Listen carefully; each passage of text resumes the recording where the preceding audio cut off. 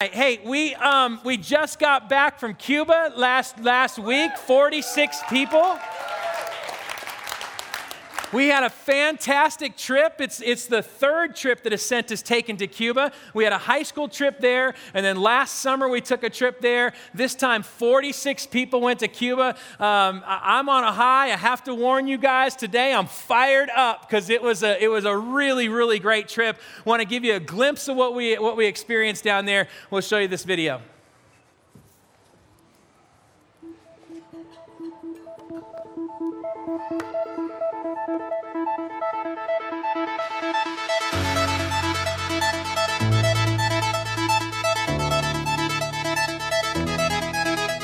This was another fantastic trip for us as Ascent Church and for the relationship we have with the people in Cuba. It's all about relationships, and the team of 46 people connected with each other.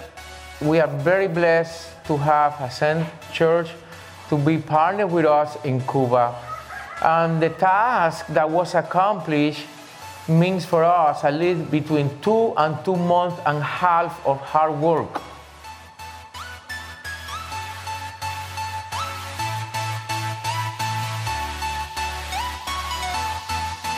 We've been working a lot with gardening, which is awesome because part of the crops that we use there, that we grow, we use them with the kitchen to provide food for some of the groups. We also give it to families that they need it.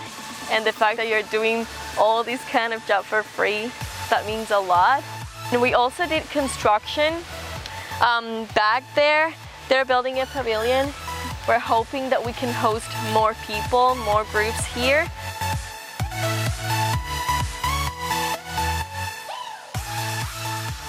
The work we're doing in Cuba, it goes beyond the work that we're doing in Cuba or the work we're doing for the Cuban people or for the farm. The work happening in Cuba is inside all of us. The transformation is not just a building going up or plants being seeded. The transformation is an internal transformation that will change our hearts, our worldview, and the way that we live life day to day, even when we get back to the States. Today we had a very special day. Oh yeah, so today we got to work with community members and parents brought their children who struggle with disabilities, and it truly is the least of these, the members of the Cuban society that just don't get cared for by the government or by anyone outside of their family, really. And being a part of Cuba Connections is supporting them in such a tangible way. The donations we were able to give them today is going to feed those families for at least a month. Usually the government provided food only gives them 3 or 4 days.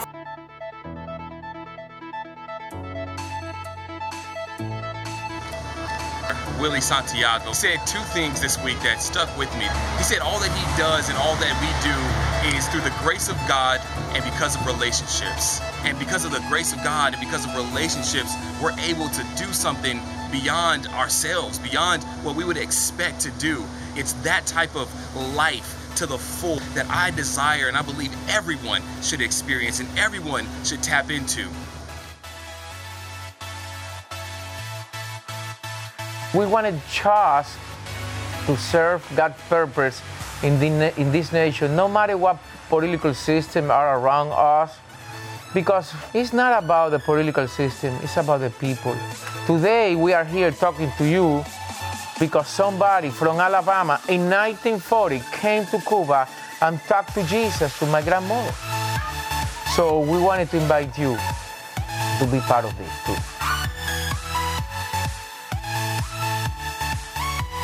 I'd like to see anybody consider this. It doesn't matter if you've been a Christian for 30 years or if you're just exploring it right now. It doesn't matter because in the end, you come down here and God is so obvious, and it's so obvious that God is at work that everybody picks up on it. All right. You guys, It was so good. And look, I know I've sat in the seats and when a missions presentation has come on, and you're kind of like, all right, whatever. That was your experience. It wasn't mine. And so you want that just how was Cuba, and what's one sentence on how was Cuba? It was great. Okay, that's great. Well, did you know that Duke lost in the NCAA tournament? And that's what you get. You guys, this one's different. I hope that we all see that it's different.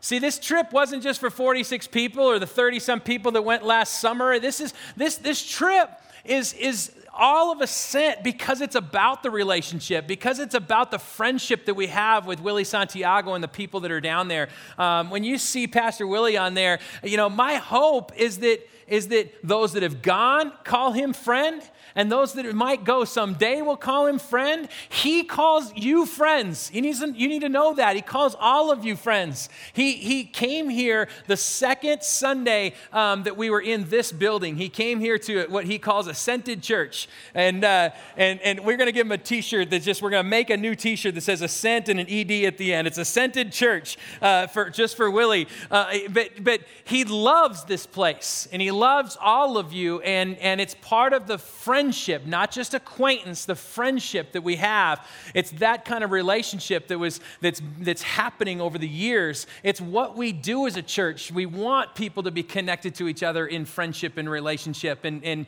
whether it's with our city and our principals and our schools and our police department, all of it, or it's somebody thousands of miles away in Cuba. We want those friendships to be established because we know that that's the way Jesus wants us to operate. Okay, so that's what happened, you guys. Those friendships, that relationship. We wanted the trip to be one that built relationships between us and Jesus, that built relationships between us and the Cuban people, and us and each other.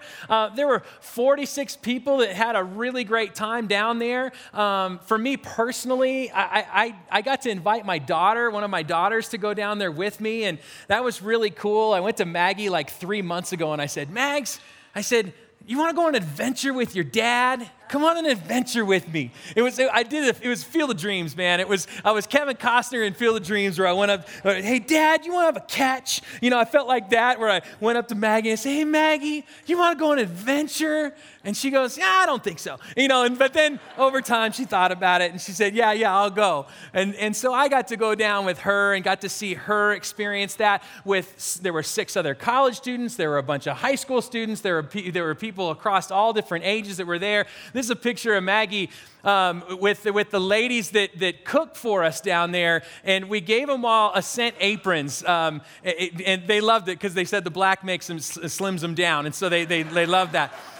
But Maggie got to present those to the ladies there that are doing the cooking for us, and we just said, you guys extend so much hospitality, and at the same time you're extending it here in Cuba, we're extending it back in the States. And so it's just a very common mutual thing that we're trying to do, and they loved it. They teared up when we gave them the aprons, and so it was a really cool moment. I was bawling when Maggie was giving it out. My sunscreen was in my eyes.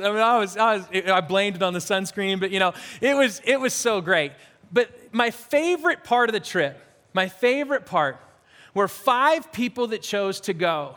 5 ladies that chose to go that were over the age of 75, okay? These 5 ladies, you guys, now wait, hold your clap for a second, because I'm going to talk about them for just a second. These 5 ladies, they did not choose to go together. They didn't talk about it together. They each individually, one of them wanted to bring their granddaughter down, and so she came down with her granddaughter. They each had their own different reasons for coming, but they sat in this room and courageously said, I'm going to go for it. I'm going to go on this mission trip. I'm going to sleep on a mattress that's about this thick, and I'm going to go do work on a farm, and they each did it. And you guys, the life that these 5 ladies brought to the team and brought to our experience down there, it was remarkable. We needed these ladies on the trip. I learned never ask a 76-year-old woman that's sweating like crazy and out on a farm working like crazy, never ask her, hey, how are you doing? Are you doing okay?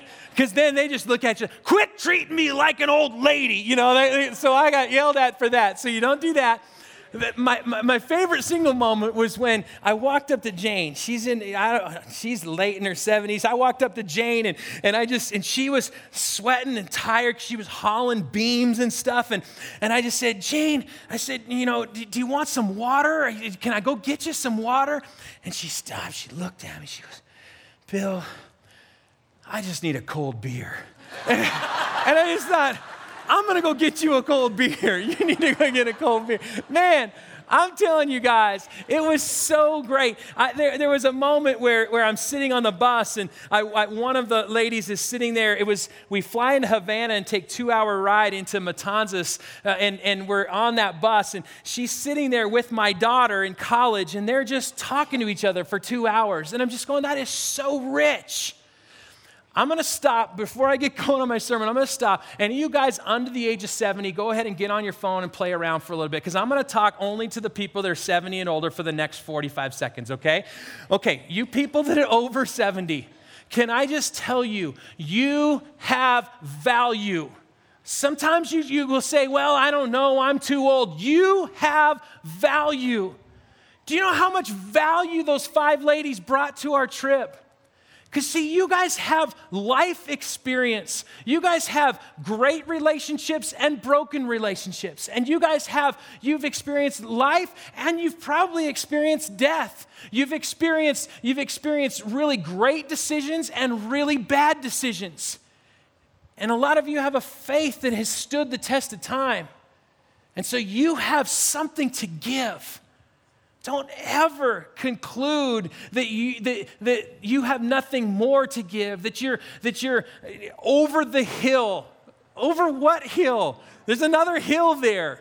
Those 5 ladies just saw another hill, and they climbed that one too. And we were so blessed because of it. So, man, it doesn't mean go on the next mission trip. Some of you might, but it just means look for the ways to keep being able to pour out what you can give to people, because you have a ton to give. Now we can clap for those people that do that.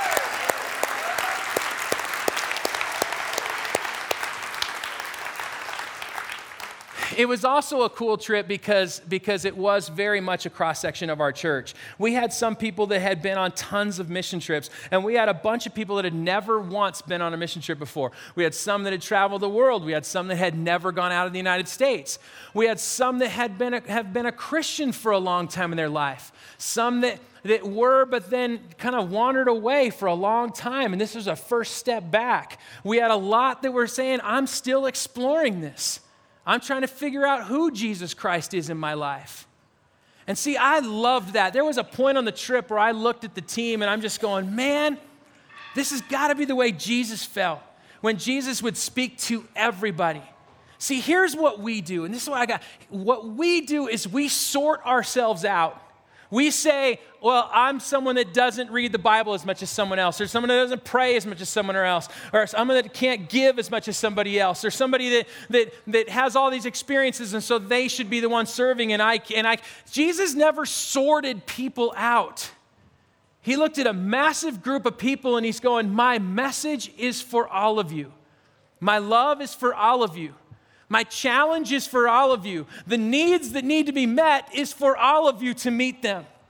He didn't sort them out by age. He didn't sort them out and say, you guys are qualified and you guys are not. Those people that chose to go on the trip, especially those that were just putting pieces together in their relationship with Jesus, the courage that it takes to go. I sat there and I thought, man, I hope our church is a church of courageous people. I hope our church is a church of people that will say, if a Bible study is being offered and I've never touched the Bible before, I'm going to go because I need to learn, even if I might feel awkward doing it, because I need to take that step. I hope our church is a church that would say, I love high school kids, but I've never once helped serve with high school kids. Well, I'm going to, and take that courageous step, because we're the only ones sorting ourselves out. God's not sorting us out. He's not saying this is only for some people. He's talking to all of us. And I was so blessed over 9 days to have those courageous people across that board that just go, I'm going to step out and do this. And I love that. And see, you don't have to go on a mission trip to take that step of courage It says, I'm going to do what I need to do as I take a step closer to Jesus. Today, we're going to talk a little bit more about that because, again, every time I come back from trips like this, I still ask that question, how? How in the world can you go on a trip where you're actually paying and not getting paid? How do you, when you serve, why is it that you can come back with this inexplicable joy, even that you didn't, well, you ate rice and beans. I was gagging on them by day 4, and you're, I don't even want to mention the toilets and the garbage next to the toilet that you got to use. And, it's just an interesting thing. But in the end, you come back so filled with joy. What is it? What is it about us stepping into need, whether it's on a mission trip or not, what is it that gets us to a place of explicable joy? Even if you don't get paid for it, you don't get all kinds of reward for it. It's so countercultural.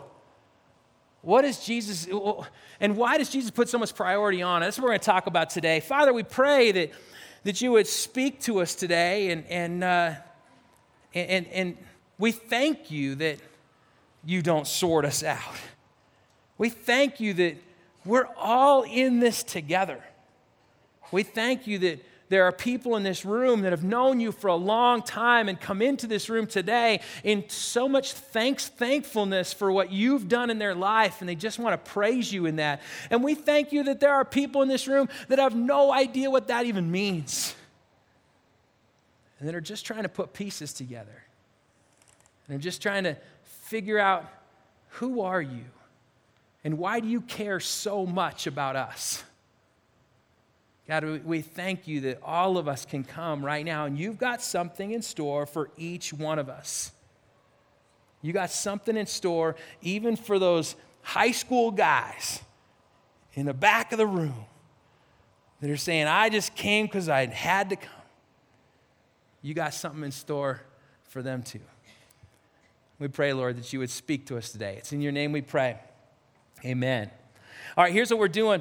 We are in this series called The Final Four, and let me be honest with you, the reason we're calling it The Final Four is just because The Final Four was just happening. So we're just being relevant with this Final Four, with the title The Final Four. The whole idea on this series, and we don't care about the Final Four anyway because Gonzaga Bulldogs aren't in there anymore, so who cares? But the reason why we're doing this series is we're looking at the last week of Jesus' life.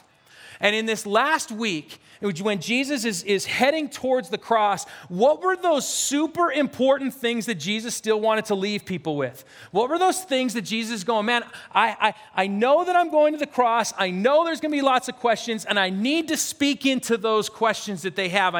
What were the things that Jesus shared at the very end of his life on earth before he went to the cross? Okay? We looked at those and we're going, it's not necessarily the final 4 thoughts that he had, but what were those final thoughts? Well, as we put this series together, what was interesting is that Jim and Aisha landed on the same thing. Both of them landed on this idea, on this thought that Jesus had. He wanted to make sure people understood he was not leaving them for nothing. That he's going, I will never leave you nor forsake you. And so he's giving us his Holy Spirit. And he started telling his disciples about his Holy Spirit. And Jim caught on that, and so did Aisha. And both of those guys over the last 2 weeks spoke about the power of the Holy Spirit. That God is not leaving us nor forsaking us, but he is right there with us. And he gives us the power to forgive our enemies. He gives us the power to pour on mercy. He gives us the power to step up and say, I'm going to go to serve, or I'm going to go do something. Even in my exhaustion, I'm going to. That God gives us the power through his Holy Spirit. And so those guys talked about those things. What I'm going to talk about today is I'm going to zoom on in from a week out to days out to hours. Hours before he went to the Garden of Gethsemane. Hours before he went and was arrested by the Roman guard, hours before the cross. What was he thinking at that time? See, he pulled his disciples together and had one last chance in front of all of them to talk about one more thing before he was going to go to the garden and get arrested. One more time in this upper room where he could talk to them about something. And John says this. John writes about this, and he says, he says, Jesus knew that the Father had put all things under his power and he had come from God and was returning to God. He writes this as Jesus was entering into the upper room. Jesus knew all authority on heaven and earth has been given to me. Jesus knew as he walked into that upper room, he's going, I know there is betrayal in this room. I know that someone's going to deny me in this room. I know that someone is doubting me in this room. I know there's a ton of people in this room that courage is not going to win, but cowardice is going to win. And they will run in fear when all the stuff takes place over the next couple of days. See, Jesus knows those things. And so if you had all authority, if you had anything, if you could say one last thing, which one of those would you address? Would you address the fear or the doubt or the denial or the betrayal? What would you address in that last moment? Well, what's interesting is Jesus didn't address any of those things in that moment because he's looking at it going, you know what? I'm going to address those tomorrow when I go to the cross. Because my love for you is going to cover your doubt and cover your denial and cover your betrayal and cover your fear. I'm going to take care of that tomorrow on the cross. But what I need to do today is I need to help you guys to know how do we step closer to our God? How do we live in the joy that you're all pursuing? Because he knows we're all pursuing joy. How do we live into that joy? And he's going, I'm going to show it to you in a way that you are not expecting. And here's what he did. He grabbed a towel and he walked over to Peter and he bent down on his knees and he started washing Peter's feet. Now, this gets lost in translation for us today because we don't even picture what those feet were like back then. We just think about our own feet, and if I took my socks off, it's a little sweaty, and that would be a little embarrassing. But when you think about feet back then, man, you're talking about disgusting, disgusting feet. You just picture life back there in first century Palestine, and they're walking around in their sandals, and they're going through the open market, and all of those vegetables that fall into the ground and the water that's there, and it mushes into some muddy substance, and you're walking into there, and it gets in between your toes. Do you think they're going, oh gosh, I got something in my toe, just a second, guys, hold on. No, that's just still in there. And then they just keep on walking. We're talking about guys that are fishermen that are sitting in a boat, and when the fish come in, and they got to clean those fish, and they got to stab that fish in the rear and cut it up the backside, and then let all the guts fall out. And you think when those guts fall out onto their feet, they go, oh my gosh, I got some guts on my feet. No, they're all over. And they're gradually getting hardened onto their feet. We're talking about walking through the streets of Jerusalem, and some camel takes a dump in the street and Nathaniel steps in it. Is he looking for a stick to clean it out? No. We're talking about gross, sweaty, non-showered, sticky, hardened, gross feet that when you walk into a place, into any building back then, there would be most of the time some little kid that was sitting in the doorway that when you walked in, they'd have a little basin of water, and for pennies, they would clean your feet. Those little kids, this was the lowest of the lows that would clean your feet. Jesus walks up to Peter with a basin of water and starts washing his feet. And Peter's embarrassed. He's like, what are you doing? You are the King of Kings, and you are washing my feet. I should be washing your feet. And this is where Jesus gives us the message. I did not come to be served, but I came to serve and give my life as a ransom for many. And this is when Jesus speaks to these guys, and this is what he says. He says, do you understand what I have done to you? He says, you address me as teacher and master, and rightly so. See, when we're in here in this place and we're singing songs to Jesus and he's the Lord of our life, yes, that rightly so. Yes, I am the Lord. This is right. I am master and teacher. That is what I am. So if I, the master and teacher, washed your feet. I mean, think about that. You're in here and we're singing songs about Jesus as Lord, and then he comes in and he's on his knees. He's taking your shoes off. You're looking at him going, what are you doing? And that's what these guys were doing with Jesus. What are you doing? He says,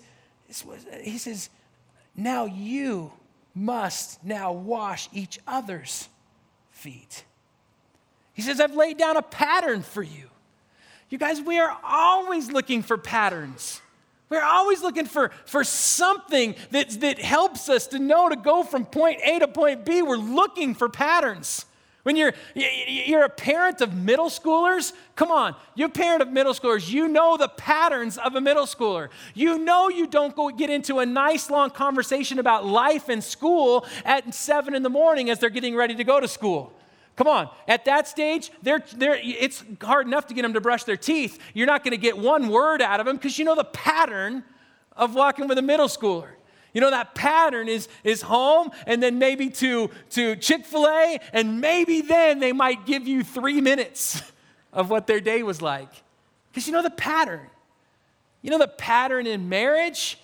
Jackie and I know the patterns that we have, the patterns of when we know when we're doing it right and we know when we're doing it wrong. We look for patterns. I know that when Jackie makes a fantastic meal and then she does the dishes after that, I know I'm not making out with her later because she's like, oh, no chance there. I did the dishes after I did that meal. I know the patterns. We're looking for patterns. We're especially looking for patterns with God because none of us really know how we're doing this. We're always looking for patterns with God because we're going, God, I don't know if I'm doing this at all right. And Jesus is going, I'm giving you a pattern to follow. I'm giving you a pattern. Wash each other's feet. He says, what I've done, you do. I'm only pointing out the obvious. A servant is not ranked above his master, and an employee doesn't give orders to the employer. If you understand what I'm telling you, act like it and live a blessed life. Now, when he talks about that word blessed, when he says now, and this will live a blessed life, the easy way for us to translate that is for us to just go, he's saying you're on the right track. When you see blessed like that, he's saying you are on the right track. When you follow this pattern, you are on the right track. Now, it's important for us to know what track. He is not saying, it's super important that we forget all the time, it seems like. He is not saying you're on the right track, meaning you are going to inherit eternal life if you serve.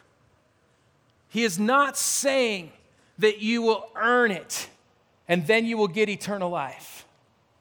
He's not saying follow my pattern and then salvation is for you. Man, that's religion. And Paul writes about that in Galatians where he says, I've set you free from that. You are free from the have to. But he's saying when your heart is beating and your heart is breaking and you see the need and you follow it, you're on the right track. On the right track towards what? It's on the right track towards the joy we seek. You're on the right track. It is this weird thing that Jesus talks about. What he is saying is that our quest for joy is always about us at the center. And he's saying if you take yourself out of the center, our quest for joy is about how much money we can get, where we can go, what trips we can take. Our quest for joy is how many rounds of golf can I play this year? Our quest for joy, and he's saying take yourself out of the center of the equation. Take yourself out of that middle. Meet the need. See what's happening in somebody else's life. And you're going to see that joy that only comes from the Father. Now, you guys, that doesn't make any sense.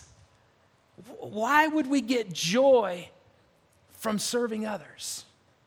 It doesn't make sense. I was reading a book called Wide Awake by Erwin McManus, and he talks about this, and man, it changed my thoughts on it totally. Now, strap in, because here we go. 1 Corinthians 10:31 says this. It says, everything should be done to bring glory to God. That's Paul writes, everything should be done to bring glory to God. And Erwin talks about this, and he says, now, bringing glory to God. What in the world is glory to God? What does that mean that we got to bring glory to God? Simple way to look at that is to bring glory to God is to recognize his magnitude, to recognize his value, and to recognize his beauty, and to filter our life through the magnitude, the bigness of God. To filter our life through the value, how valuable God is. To filter our life through the beauty of God. That's the glory of God. Because when we see that and filter our life through that, then that's the reflection of God that God wants us to live in. He wants us to reflect his glory, okay? And so when we see that his beauty, when we see his value, when we see his magnitude, then others start to see that too. That's what we're supposed to do. Now look, here's what he says. Track with me on this. In creation, he says this. Hold up. Go. Not that yet. In creation, he says, on day 1, he created and it was very good. On day 2, he created and it was very good. On day 3, he created and it was very good. On day 4, he created, it was very good. On day 5, he created and it was very good. On day 6, he created and it was very, very good. And on day 7, he rested. What was very good about days 1 through 6? In days 1 through 6 in his creation, he created the heavens and the earth to reflect his glory. He created the heavens and the earth to reflect his magnitude, to reflect his value, to reflect his beauty. He created the heavens and earth. He had a he had a canvas, he had a brush, and he was painting his creation. He was painting all through the mountains and the hills. It's why when you go into the mountains, when you go into Breck in the spring, and you just see all the beauty that's up there, and people say, man, I drew closer to Jesus. I drew closer to God. I don't know how, but I did. You know why? Because that's a reflection of God's glory. It's a reflection of his value and his beauty and his magnitude. And we get to see that. And God had so much joy in painting that. That's why he's telling us to take care of his planet. Because it's a reflection of him. But on day 6, it was very, very good. And you know why? Because on day 6, he created humanity. He created you and me in his image. And on day 6, all of a sudden now, we are a reflection of God's glory. We are a reflection of his magnitude, and of his value, and of his beauty. But then there's something else too. We are also an expression of his goodness. He created us to be a reflection of his glory and an expression of his goodness. He's painting that picture. And he got to day 6 and he's painting you and me in his own image. And he's painting us to go, these guys are going to be a reflection of my beauty. These guys are going to be a reflection of my magnitude and of my value.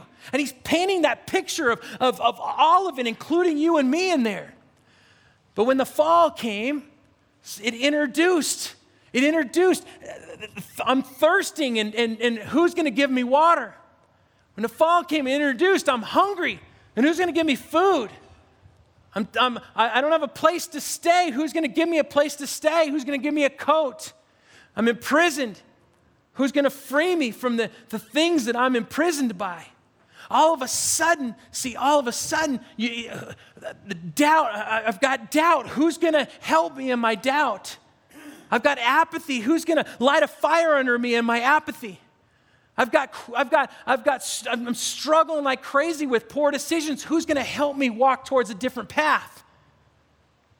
See, get this. This is super powerful, you guys.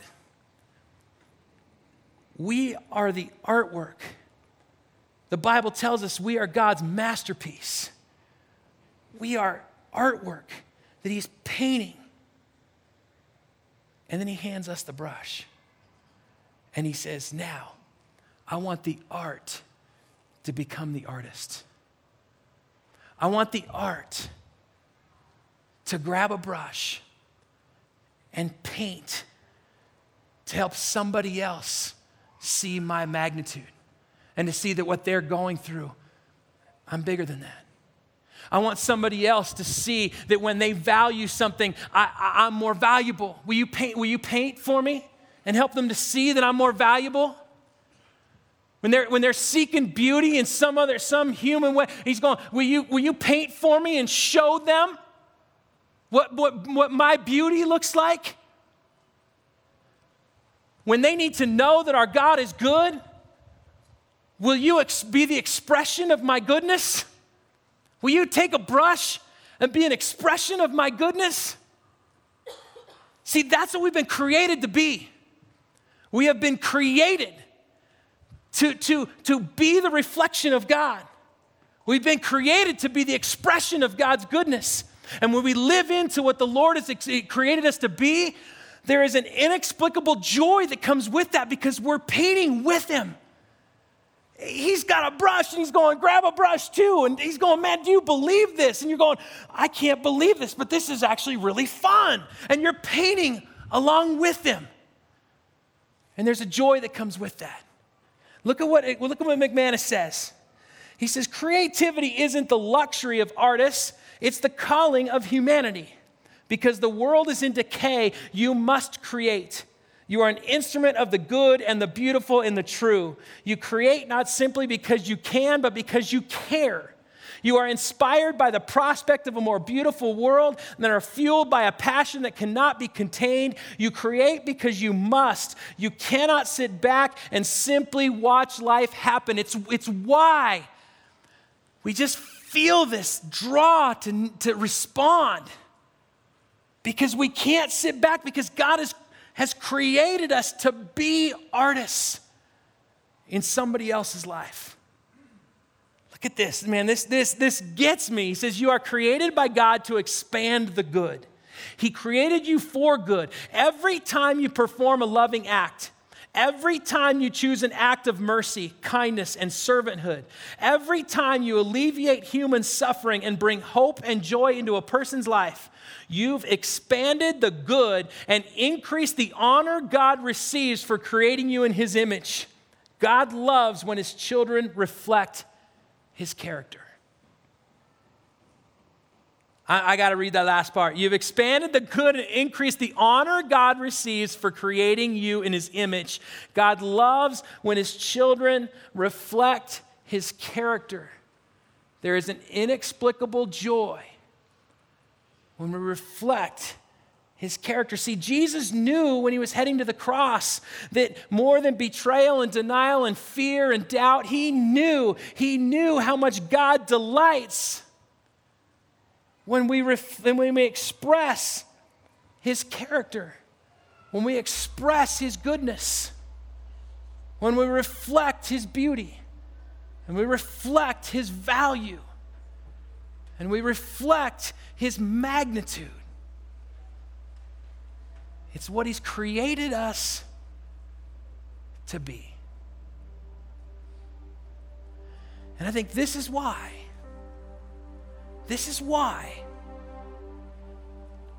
a woman can be sitting here in a warehouse in a gray chair at 77 years old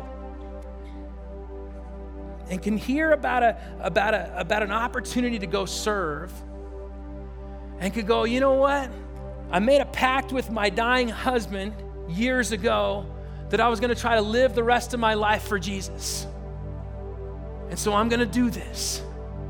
I'm going to go on this trip. And she goes on a trip and she's digging in the dirt in Cuba. She's sorting rice from the twigs from the rice. She's painting a picture with a college student on a bus. And as she paints, she paints in the life of a person in Cuba and a life of a person on the team, and she's seeing God's creation, and she's reflecting God's glory, and she's expressing God's goodness as she's painting together. Something's welling up inside of her. An inexplicable joy is welling up inside of her.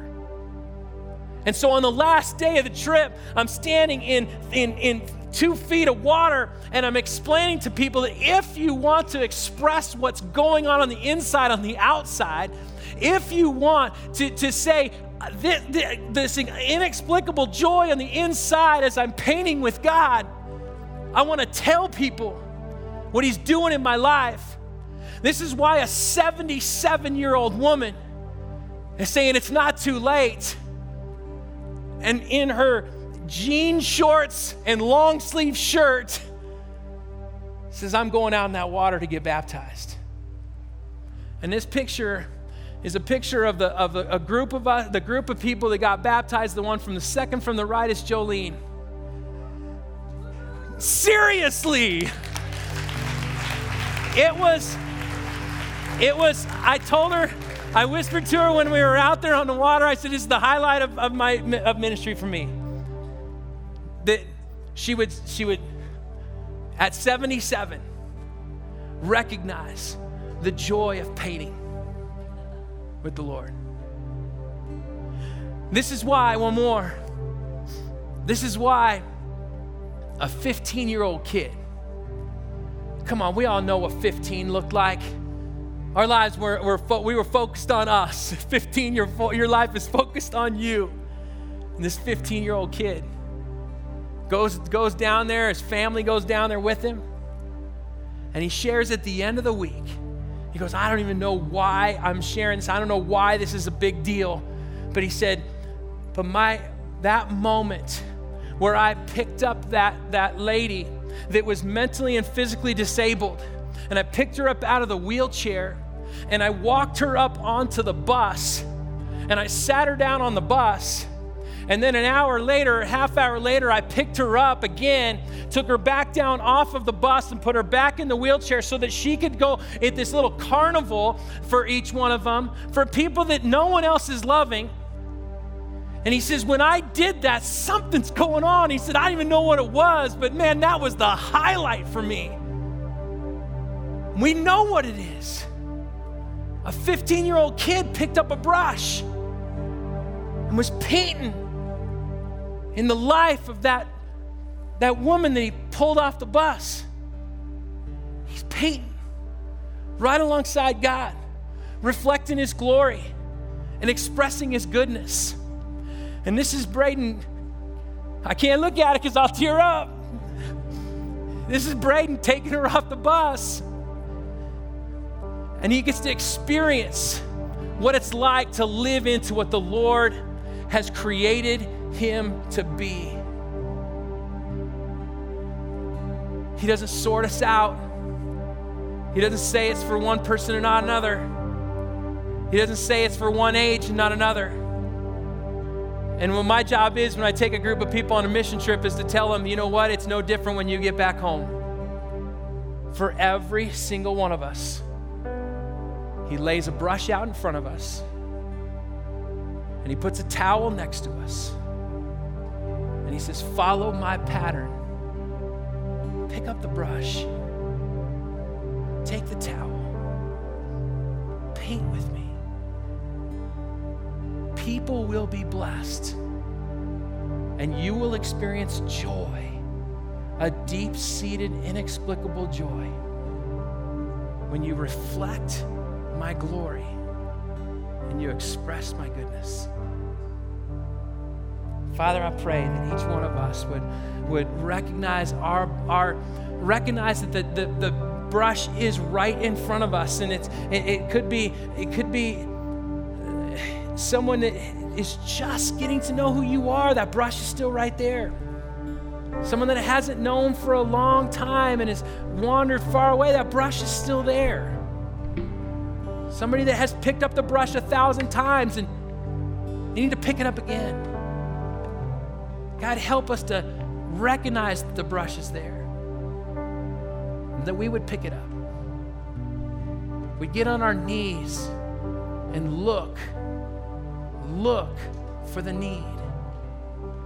Find that person that is hungry and feed them. That we would find that person that is thirsty and give them something to drink. We'd find that person that's in prison and we would set them free. God, we pray that we wouldn't be limited in our view of how far that goes. That one conversation might help paint someone's picture.